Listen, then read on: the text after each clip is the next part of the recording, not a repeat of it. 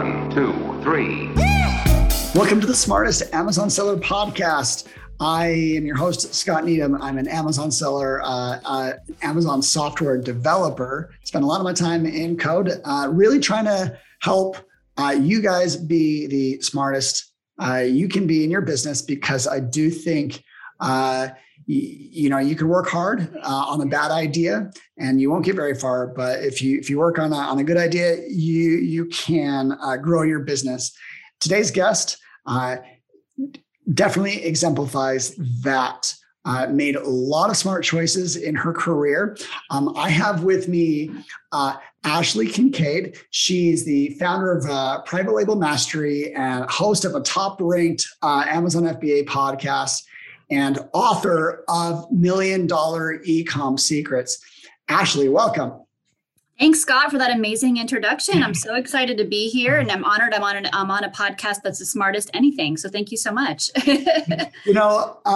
It's not my personality to be like super arrogant, because I've gotten increasingly uncomfortable with that name just because I was like, so now I'm including everyone. Let's all get a little bit smarter. And on that subject, I'm pretty sure if you were to look back at your career, you made some decisions around 2015 that, you could look back and be like, oh, that was a pretty smart choice. And, but it actually ties into something that's like a very current event right now, in the Amazon space. So, as we were talking about Ashley's beginning story, it started off with getting laid off. Is that right?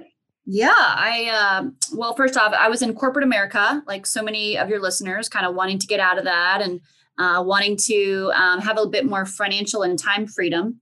Had a great job at a marketing agency, but I got laid off in my 20s, my first layoff, and it was rough. And it just made me kind of realize I needed to have more stability, more independence, more income. And it really was just kind of the turning point for me to get into entrepreneurship, which I know a lot of your listeners can relate to that. But I got laid off. Yeah, I got laid off and was looking for a way to support myself. And I discovered selling on Amazon. And it was actually my very first business I ever had, Scott, which is kind of unusual. So I think so many people, when they get online, they do all these different things, right? They do affiliate marketing, like MLM things, network marketing, websites. But my very first business was Amazon, which I'm really grateful for because it's pretty simple. Yeah. And it allowed me to get some traction. So it's a good one to land into, because there's a lot of complicated businesses out there to start. I actually think Amazon is relatively like the strategy, the go-to-market is pretty easy. So many things are solved for you. You got Amazon FBA, which already takes away what was 20 years ago, half of your business actually fulfilling stuff. So good choice there. And that's awesome. Because as I understand, you've already exited a brand. Yes, I sold one of my private label brands, Blasique bath bombs, for multi-seven figures. And That was kind of a big accomplishment for me as an Amazon seller, just to realize, wow, I can actually sell this brand that I created. So it was a big, exciting moment for sure. Well, layoffs are in the news right now. There's a few things that I could bring up. I actually spoke to someone yesterday that was just laid off, and we started talking about his career, directions that he can go. And then I actually had a former roommate of mine that worked for Thrasio, and he was laid off. Hopefully I didn't out him too much. No listeners know, but I've heard rumors of other companies in the space doing layoffs. And it happens, but it's not necessarily a negative thing in how much I think, a new job, new opportunity, you're more skilled. And so, you could have some creative juices finally flow into it. So, now I want to jump into what your mindset was a little bit, especially when you were, launching new products and starting out. So you said that it was what was it, bath bombs? Is that the beauty category? Yes, yeah. I mean, funny enough, I had no idea how I stumbled into selling bath bombs on Amazon, but I had been doing some arbitrage, like buying, bath bombs at stores and reselling them on Amazon and making great money just doing that. And so I realized, wow, there's a lot of profit margin in these little items that I can sell on Amazon. They're simple I love that it was a consumable as Yeah. well. So I really like to help, steer people to consumables, if at all possible on Amazon. It helps to grow. So Oh, repeat purchases yeah. are like, it's a good business. And I haven't done a lot of beauty myself. I had a friend that was very interested in beauty, and I was like, I know this is a good category, but I don't know specifically how to help you, other than tell you like what's working well on Amazon. What so yeah, like what was your mindset? Have you launched other beauty products, or was it just bath bombs? That's been my main seller over the years. Now, when I say bath bombs, I have like 7 different SKUs Okay. That are all different kinds of bath bombs for men, for kids, for women, just different kind of niches. I'm also into cosmetic glitter category. So glitter for women who, make bath bombs and soaps, more of a cosmetic product as well. But over the years, I've sold thousands of products on Amazon, but I've really just narrowed it down to those 2 categories. I think as you go as a seller, you just kind of find your niche. Yeah. You find what works for you, and you start to curate your products and figure out what you want to sell. So did you what type of research did you do? honestly, not enough. I'm like kind of a fly by the seat of the pants launch person. Like if I have a good hunch about a product, like I've been selling so long, I can just look at a product and just know I'm going to make it successful. But essentially, I just kind of looked at other sellers on Amazon. I knew what their profit margins were, but I didn't like spend weeks and months analyzing. Like, oh, should I sell? Well, like did you? I mean, even just friends and family. Did you say like interview people that actually use these products and kind of validate ideas, or? Well, I guess my market research was from my years as an arbitrage seller. I knew that people purchase these products on Amazon. And so I knew the product, I knew the customer, and I'm also a user of bath bombs myself. And so I knew like, this is a great product. I can do really well with it. So I didn't actually like interview specific people, but just my knowledge of the keywords in the industry really helped me launch it. So. Yeah, I'm actually, I'm just thinking out loud here. I'm probably similar to you in that, like, I'm very familiar with Amazon, how to look at the market, and what role, like talking to like end users has, like, just say before you even like launch, or like when you're in the design process, like if you're able to get any feedback early on, like how much that can help you. But since you're a user yourself, you almost close that feedback loop. I mean, I sell a lot of products that I don't use. We got some cooking equipment, and boy, I go to the grocery store. I mean, sorry, I go to I go get takeout. I think it's always a good idea to like sell something, something about, like, it just gives you that insight to like what your customers need. But I've sold some products I've never used. So it varies. So you have a lot of it. I like talking to specifically people in the private label space that have launched a lot of products, like a lot, and have overseen a lot. Because I mean, sometimes it may feel like a volume game when you're launching. What do you consider like when, in terms of like quantity of products, or do you try and like go all in on, just like a small handful? I think it's a balance. I've had at one point in my Amazon store had thousands and thousands of products listed, from arbitrage to wholesale to private label. And really now myself and the folks we work with, we like to kind of begin to curate our SKUs down to like 2 to 7. We see that you just don't have to have 100 products or 500 products, and it really can tap your cash flow, having all your inventory tied up in all these different SKUs. So I think it's about like the 80-20 rule, 80% of your income comes from your 20% of your best sellers. I try to focus.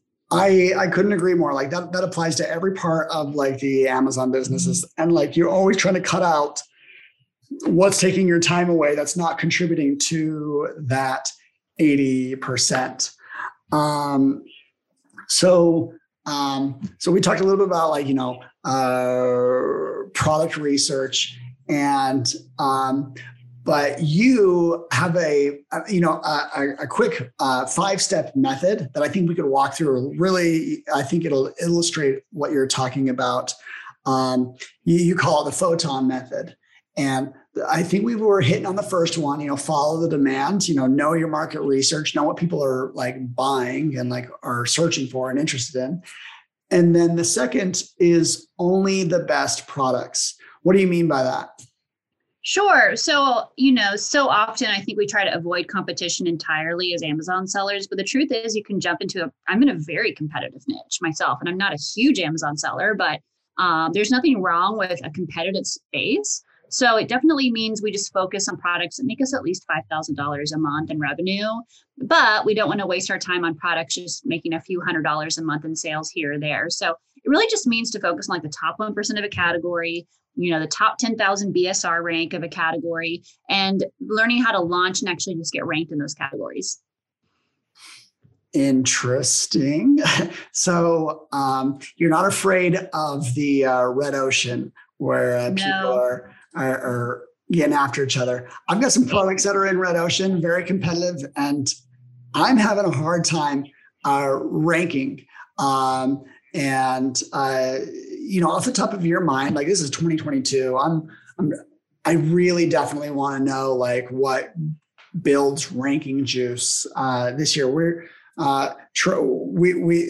actually have this ping pong paddle, and as you can imagine, it's a commodity. Like ping pong paddles are very competitive, but I feel like we have a good product. I've used it, 1,000 reviews, 4.5 stars.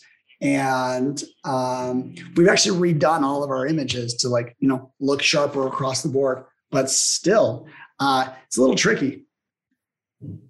It is. You have to make sure you're not in too competitive of a product. I mean, we're not looking at like Amazon bestsellers. We try to stay out of like top under 100 BSR, but I think as you get more experienced, you gain that muscle and that resiliency and that risk tolerance to be able to go into a category. But there's also nothing wrong with going a bit higher in the BSRs as well. I think it's just a matter of jumping in and getting your product ranked and being patient too. We like to give a product time to get nurtured and to grow rank on Amazon and give it time to develop to understand Amazon's algorithm. I think that's so important as well. So it's always about having more than one product too. I always talk about that, Scott. Like I've had thousands of products and some of them were winners and some of them weren't. But, as an entrepreneur, I'm always just putting new products out there and seeing how they do on Amazon. And then that data that we collect is just so valuable that we can help us make more informed decisions at our next product launch. Mm-hmm. So what you talked about, being patient. Mm-hmm. What's a good thing to do while you're being, patient for things to roll out? Obviously, you kind of have to be patient with reviews as they come in. What else?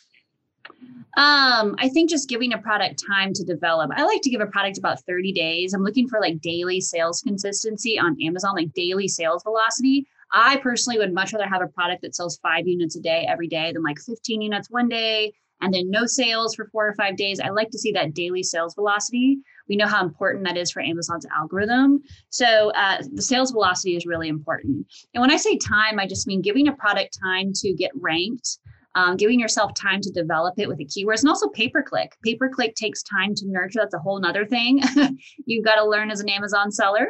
And there's so many different ways to skin a cat. But pay-per-click is really going to help you to give your product that strengthened BSR on Amazon and get a lot more sales. So. Yes, hopefully with some of these layoffs that are happening, that the pay-per-click, the prices, we've hit our peak.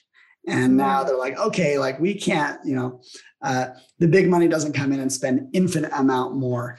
I'd like to see that as a sustainable, way.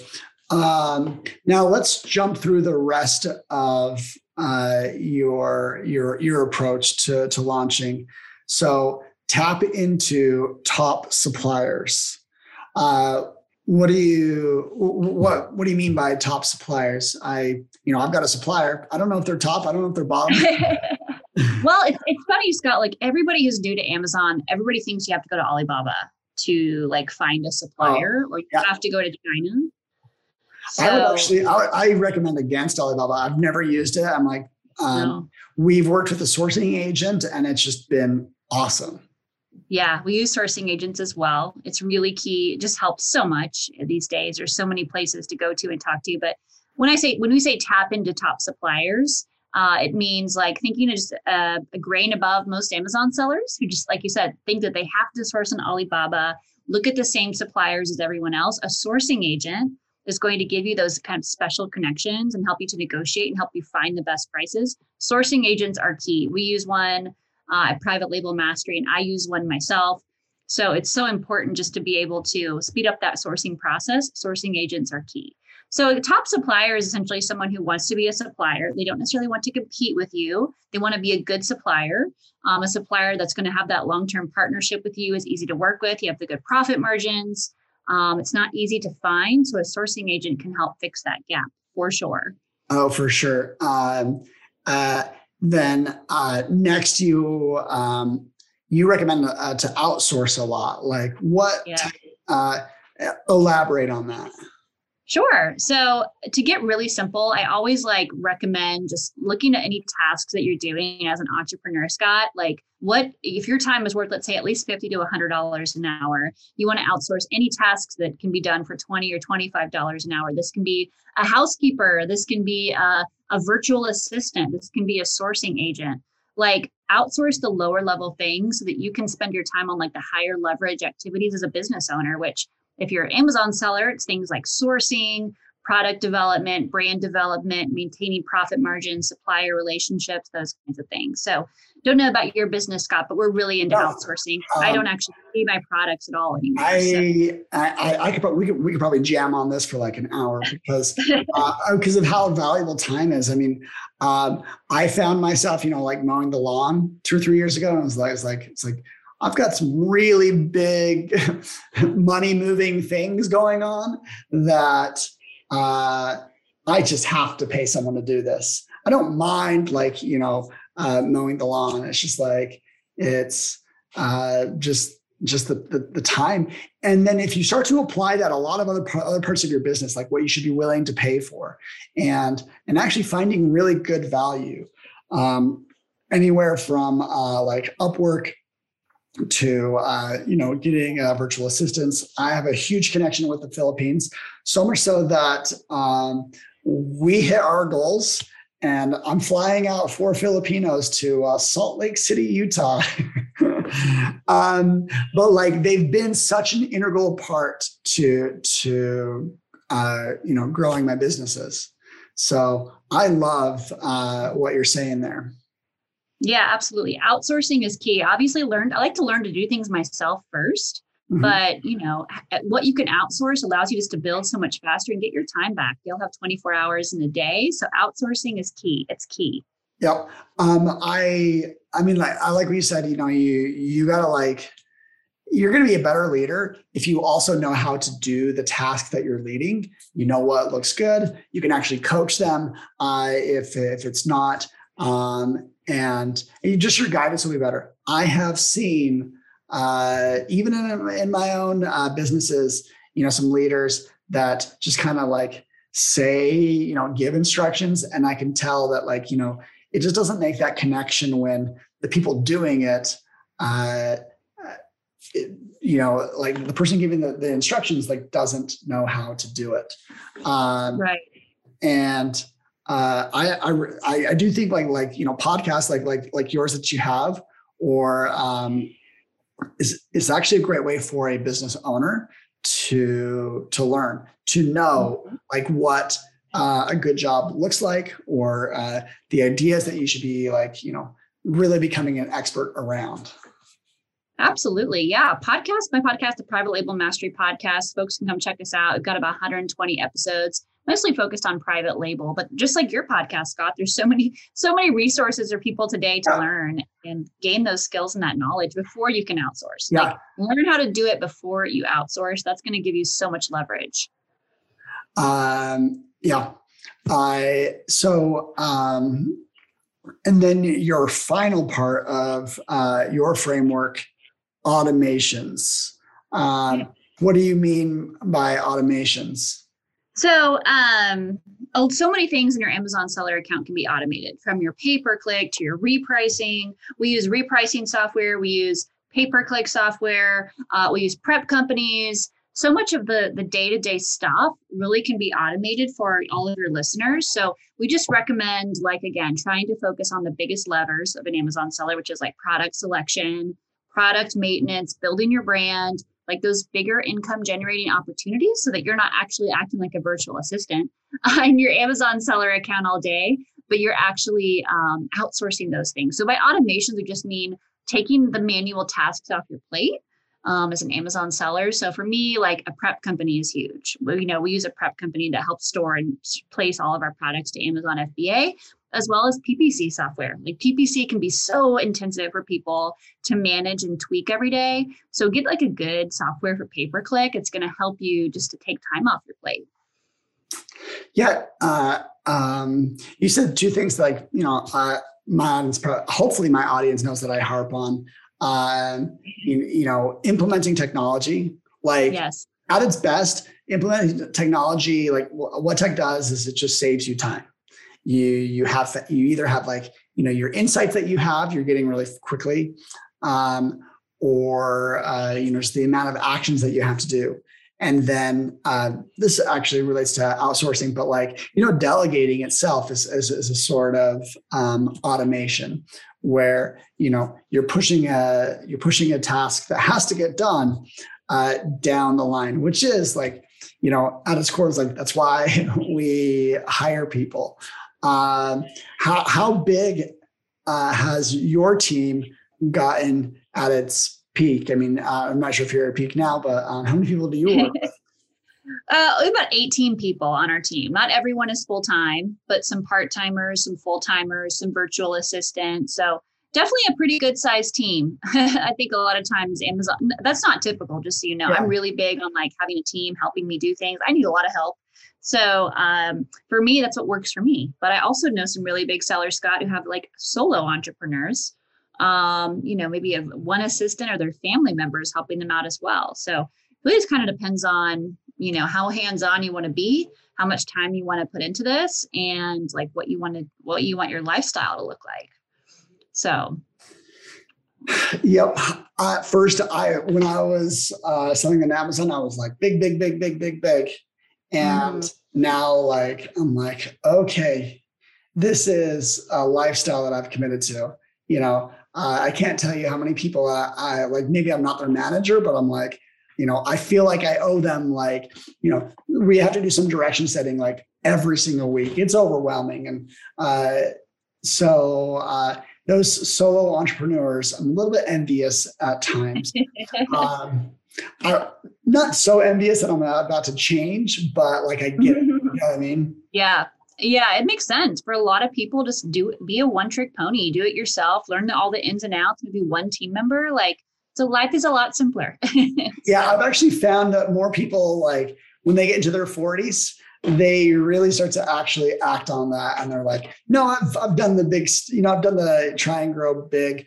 I am now, just going to, even some people that are in arbitrage, they're like, I'm just going to just do arbitrage just with me, make a decent living. And, but at the very least, I don't have to respond to anyone.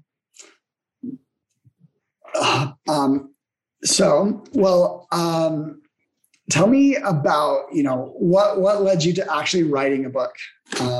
Thank you. Thanks for bringing that up. Well, I've learned so much, Scott, in my experience over the years as an Amazon seller myself, that I just wanted to document it. I wrote a book, $1 Million E-com Secrets. It's on Amazon, and your listeners would love to check it out. But really just kind of I think so often Amazon sellers don't share exact products or exactly what they do. So I just decided to be an open book, talk about and show my exact products I've sold on Amazon, my private label products.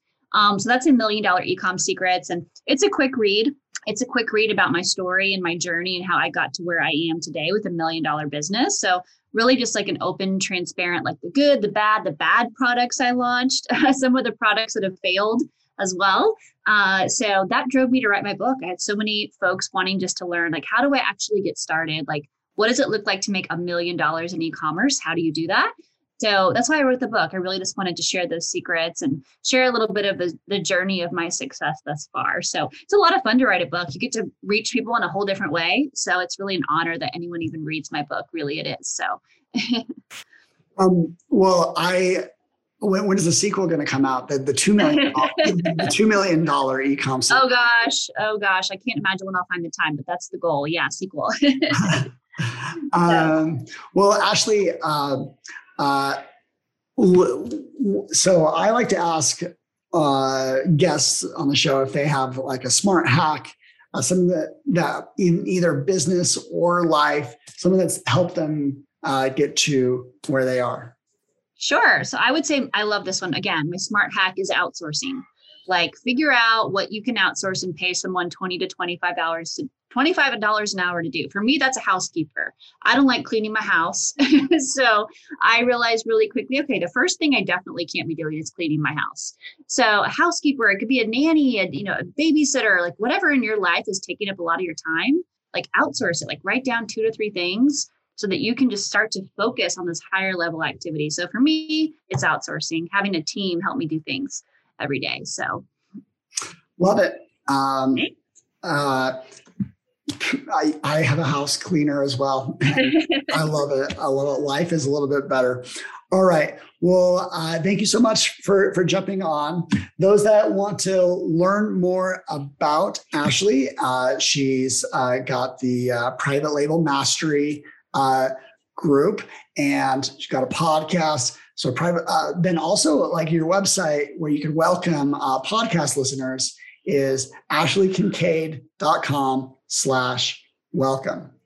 So, all right, we'll wrap up there. Thank you everyone for listening. Hopefully you were both inspired and you learned a thing or two to make smarter choices with your business. And we'll see you next week. 1, 2, 3.